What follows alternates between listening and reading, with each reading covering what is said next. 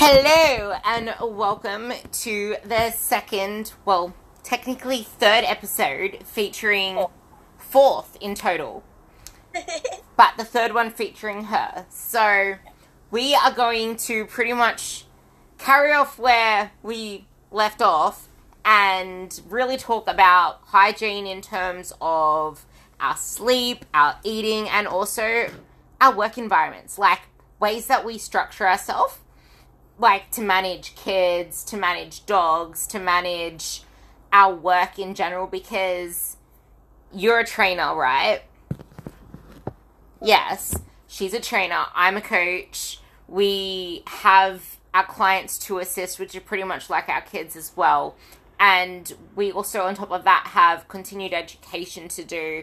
We have a list of our chores to do as well. So it's all about pretty much how we manage ourselves so that we can actually be in a position to manage our clients as well as the other things around us, which we think will really benefit you. Because I think there'll be a lot of applicable stuff because there are so many things that people overlook, and especially when it comes to your gut health. And that's just a little teaser because everybody's got this hype about gut health. But yes, so okay, let's kick it off then. So, I think we ended the last episode particularly talking about kind of our physical hygiene practices, so sleep hygiene, like nutrition planning, like all of that stuff, didn't we? yes. Should we start with that? Is that the... Yeah. Start with that. We want to working practices at the end. Yeah. Especially because you're so big on sleep. Your sleep hygiene, so... I can talk on this for hours, I won't. but it is one of my favourite subjects. I read so much on sleep when I was a newly qualified trainer. And it really had a big impact on how I kind of shaped my working practice with clients, how I even do things like how I raised my child, how I manage my own sleep, rest and recovery, particularly in competition cycle, which I'm in now, so it's really, really important. So it's been one of my kind of big centerpieces of managing clients and managing their ability to apply themselves to my coaching programs, nutrition, etc., etc.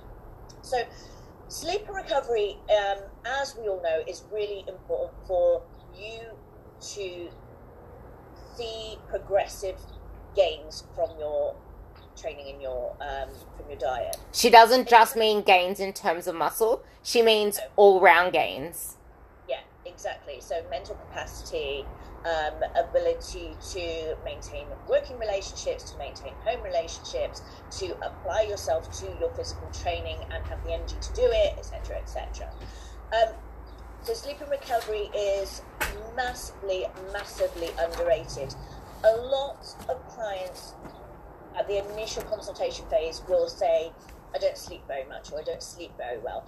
And as I find out, that often happens down the line, that type of insomnia, which clients will often talk about as having been a problem all their lives, it's a medical condition, it's something that I've always had and will never change, changes pretty rapidly when you put hygiene practices in place. Now, I'm not saying it's a fix-all for everyone, because obviously there are conditions out there which mean that sleep and insomnia are a real problem. However, these things can apply to a more general population, and with consistency will hopefully help you achieve better rest and recovery time, which means you're more able to apply yourself in your training, your physical gains, and your mental capacity during the day in your working practice. So the first thing that I say about sleep is, particularly if you're an insomniac, is you need to clean up your sleeping environment. And the reason that we do that is that we can prime your mental state so that you are ready to go to sleep. There is what we call a hormone cascade that starts around, technically it starts around 3 p.m, but your sleep cycle, your circadian rhythm that prepares you for sleep, starts around 10 p.m. in the evening. So circadian rhythm is basically the rhythm that our bodies go through on a 24-hour period or a 7-day period or whatever the cycle is, okay?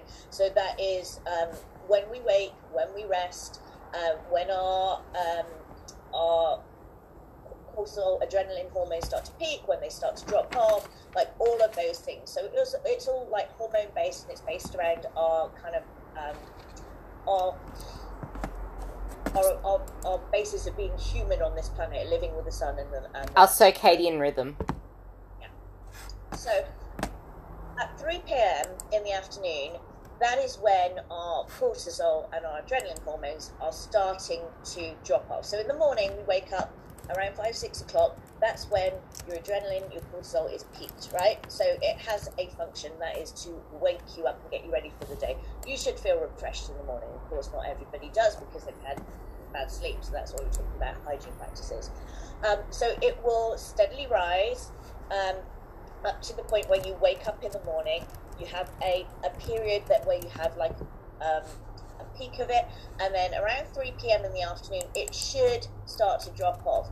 Now there are things that can interrupt that, things like caffeine in the afternoon, things like your working practices, particularly if you're looking at screens late at night, light interference, that sort of thing. So we'll cover all of that in a minute. Then around 10 p.m. that's when you start your kind of sleep hormone cascade. So if you can imagine you're at a wedding, I always use the same analogy because it seems to work. So when you're at a wedding, they have the kind of champagne glasses. There's one at the top, it's a pyramid. And if you get it right, you can pour champagne into the top glass. It will overflow into the next layer, the next layer, the next layer, and all the glasses should be full. Now, if one of those glasses is out of place, just one, then either the whole stack is going to fall over completely, or you're going to find that some of the glasses are overfull, some of the glasses are half empty, some have nothing in, and you get this kind of mismatch. So not everything is optimal for your sleep. So that's basically how the hormone cascade starts. So around 10 p.m. you get an increase in the hormone melatonin. Melatonin can be prescribed for people who have sleep problems. Particularly you find it prescribed for children who have ADHD, and that is to help their cortisol and adrenaline drop off at night and help them get into that kind of sleepy, ready for bed kind of mood. So melatonin peaks between 10 p.m. and 2 a.m. So you have 4 hours of kind of optimizing your sleep hormone. Though those 4 hours are crucial, because the more you cut into that 4 hours, the less production of melatonin you're going to get. Melatonin is a very fragile hormone. So melatonin is produced under very specific circumstances. So for peak production of melatonin, it needs to be dark, pitch black. So if you are in a room with a TV on, with your phone screen, with the alarm clock that has a light, with charging lights, lots of electrical activity, then that is going to affect the production of your melatonin. You're not going to produce as much, which means you're not going to sleep as much. So a pitch black room is essential, which is why I use blackout curtains in both my room and my child's room, always has done. And there is a rule in my house, and I have had this rule for as long as I can remember. There has never been a TV in my room, never, and there's never been a TV in my child's room either. If there are phones in there, they go on flight mode, they are off at night. They're not on silent, they're not on vibrate, they are off. There is no way of a message getting through at night, because you don't need someone to message you in the middle of the night. Okay, there may be particular circumstances where there is an emergency going on and things are slightly different, but for the most part of the time, you don't need someone calling you at 2 in the morning or texting you or whatever, because they're up watching. Hi, baby! Sorry, my son's just woken up. So between 10 p.m. and 2 a.m., you want to maximize your dark period. Melatonin is produced in pitch black, and we need that darkness to be able to produce it with our bodies, otherwise you're not going to get an optimal production. So the other things you need are, room needs to be cool. So like a cave, you need a source of fresh air, so the window should be open, no heating on.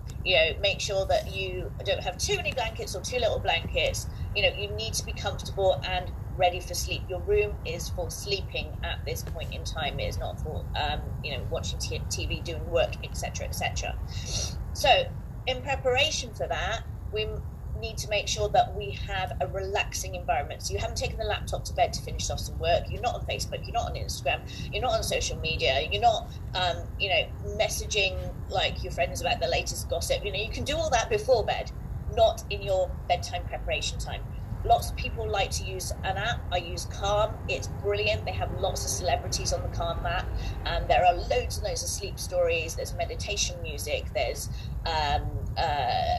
things like 7 days of calming anxiety, 7 days of mental fitness preparation. There's loads of stuff on there, but they have really good variety, so you can listen to something different every night. There's travel stories, there's fictional stories, there's children's stories, you name it, it's on. This is Jack. You name it, it's on there. So that's a really good way if you find it difficult to prepare yourself for bed and you feel like you need to be doing something. The Calm app, tell you a story, listen to something, is a good way of getting yourself into that kind of preparation for sleep. So we've taken the screens out of the room. Your room is pitch black. We've got something to help you prepare mentally and get into a relaxed state of mind. So we've gone from TV, hectic day, work, whatever, and we've used our app, if necessary, to go from a real active state of mind to a very calm state of mind where you've cleared your head and you're now ready to sleep. Okay, so for peak production of melatonin, if you have a late night, I say to my clients, one night a week is not going to matter too much if you go to bed at, say, closer to midnight than 10 o'clock. However, most of the week, so 5 or 6 days a week at least, you need to be in bed at the same time. So let's say, for example, 9:30, 9:45, so that you're going to be ready for 10 o'clock to get the maximum production of melatonin. This is in an ideal situation. I know not everybody has this ability with like working night shifts or whatever.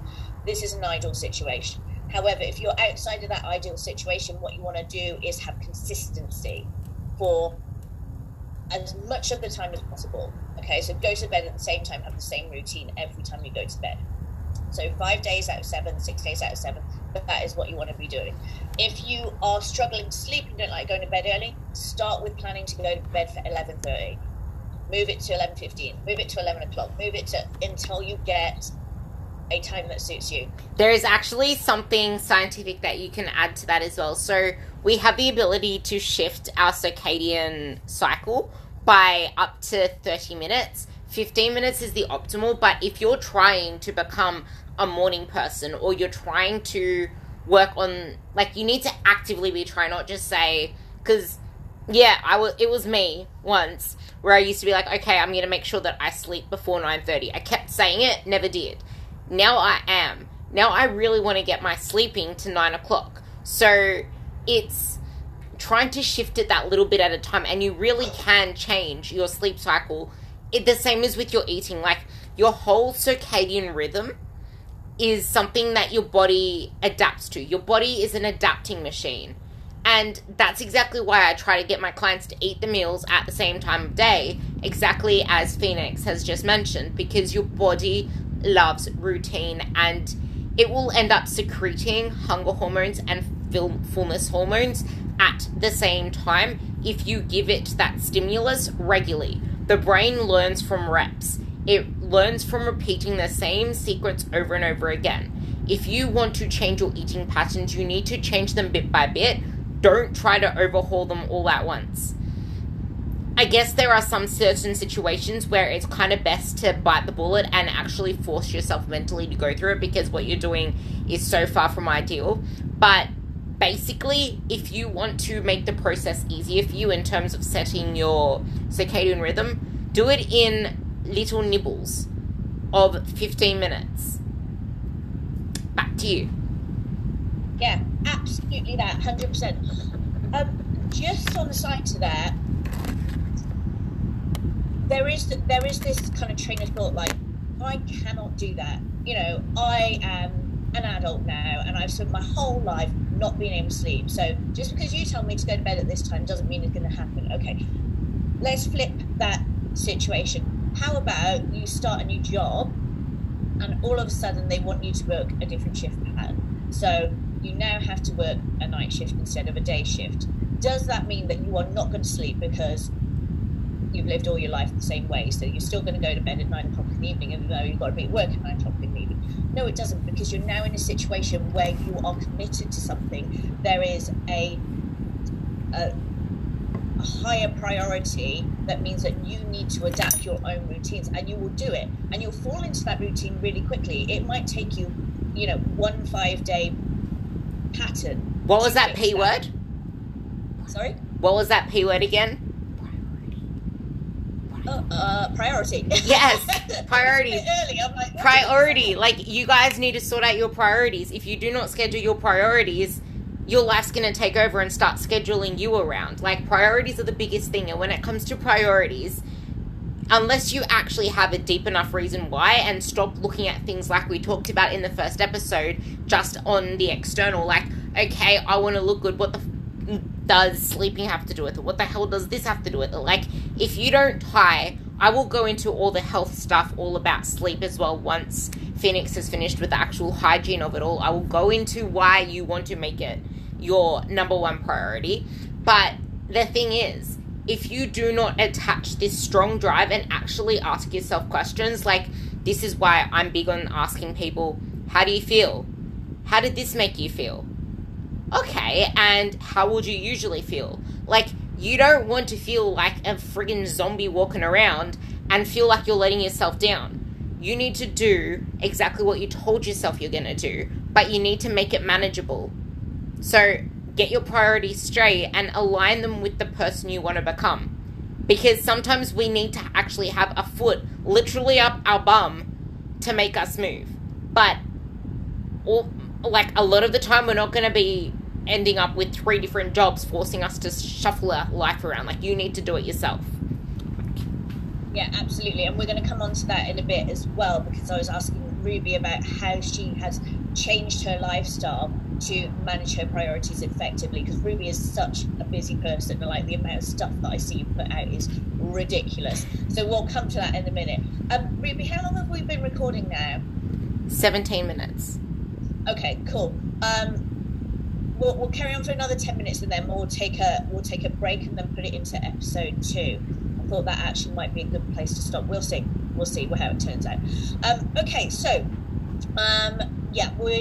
we've got the melatonin production, 4 hours, prioritize, make it your job. If it's something that's important to you, make it that top priority. So as if you are starting a new job, they're paying you a salary. This is how you are going to manage your basic security, your sleep, your food, your rent, your food on the table. If you place that priority on it, you're going to make it happen. You'll do what you need to do to make it happen. Okay, once we are maximizing that melatonin, and we have set the environment, we've made a dark room, we've managed our electronics, we've managed our pre-sleep routines of taking away screens, relaxing music, sleep stories, whatever it may be. If you are that person that doesn't sleep, yes, this is going to take a while, because your brain's still going to be going, yeah, but I don't want to sleep now. It's going to fight you. It's going to try and stick to your old routines and habits. That is normal. That's normal. And you have to go through the pain to get through to the other side. It isn't something that is going to happen overnight. She's making symbols at me. Yep, it's exactly like the cables we spoke about last episode. Your brain's going to want this. Yeah, exactly. So you are going to have to change your stimulus bit by bit, and it means being consistent with your application to the routine. You might not go to sleep the first night, you might not go to sleep the second, third. Eventually is going to happen, okay? And then that night you're going to go, yes, I did it. It may be up and down for another week or so, maybe longer. You will get there. Once you are maximizing that 4 hours of melatonin production, the rest of the hormone cascade will fall into place. Melatonin is not just a sleep hormone. It doesn't just make you sleepy.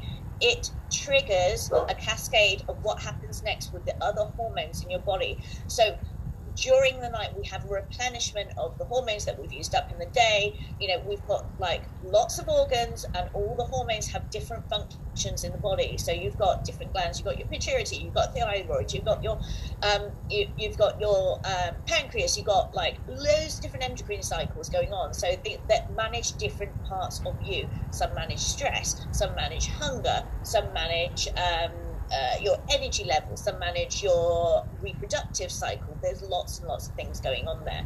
Now, going back to our champagne glass analogy, if some of those hormones are really high, for example, say you're not getting enough of the melatonin cycle at the beginning of the night, what's going to happen is your prolactin in the morning is going to be high. And if your prolactin is high, it means you're going to be craving carbohydrates in the morning because you didn't get enough sleep. We all know that feeling. If you've been out on a big night or a late night, or, you know, if you stayed up with kids, if you have a child, you will know those sleepless nights that go on for about a year. And you know how hard it is to manage your hunger the next day. You crave carbs all the time because your body is in survival mode. So managing that sleep cycle, doing those small things, because in the grand scale of things, the things I'm asking you to do are small. You know, the dark room, the going to bed at the same time, the you know, using some kind of app to get you into a sleeping frame of mind. Those are small things to help you manage things that will override you in the morning. So if you're prolactin is high, you're going to crave carbohydrates. You don't have infinite willpower. You will go and do what your hormones tell you to do. So if you want to make that easier for yourself, make it easier to be able to apply yourself to your nutrition, to get more out of your training sessions, to have quicker mental capacity at work or in your relationships or wherever the next day, doing those small things will benefit you in the much bigger areas of your life. And you might not connect that immediately, but you will see the change over time. Yeah, so that's pretty much touching on a lot of the things. And she did mention prolactin, which is released by the pituitary, but that is only a little bit of the whole puzzle if you zoom out and look at the health implications of not enough sleep. If you're someone that tests your blood glucose levels, you will realize that even one night of poor sleep can lead to increased insulin resistance for not only that period in the morning, but for pretty much most of the day.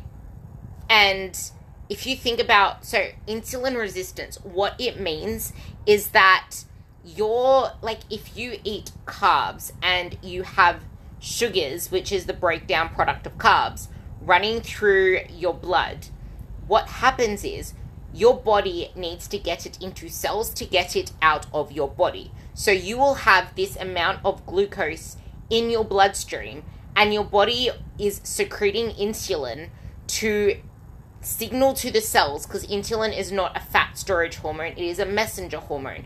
It is a transport hormone. It will take whatever it is that needs to be shuttled to a muscle cell, to a liver cell, to a fat cell. It doesn't discriminate, and it will take it in. It will help to take it in, because it will bind to the receptors that will take in whatever fuel is in the blood. Now, if you are insulin resistant, you could eat a whole bolus of carbs, and you will need to secrete a larger proportion of insulin to actually get the effect at any of the cells to actually get it into the body. So, into the muscle cells, into wherever it needs. So your body is still craving sugar.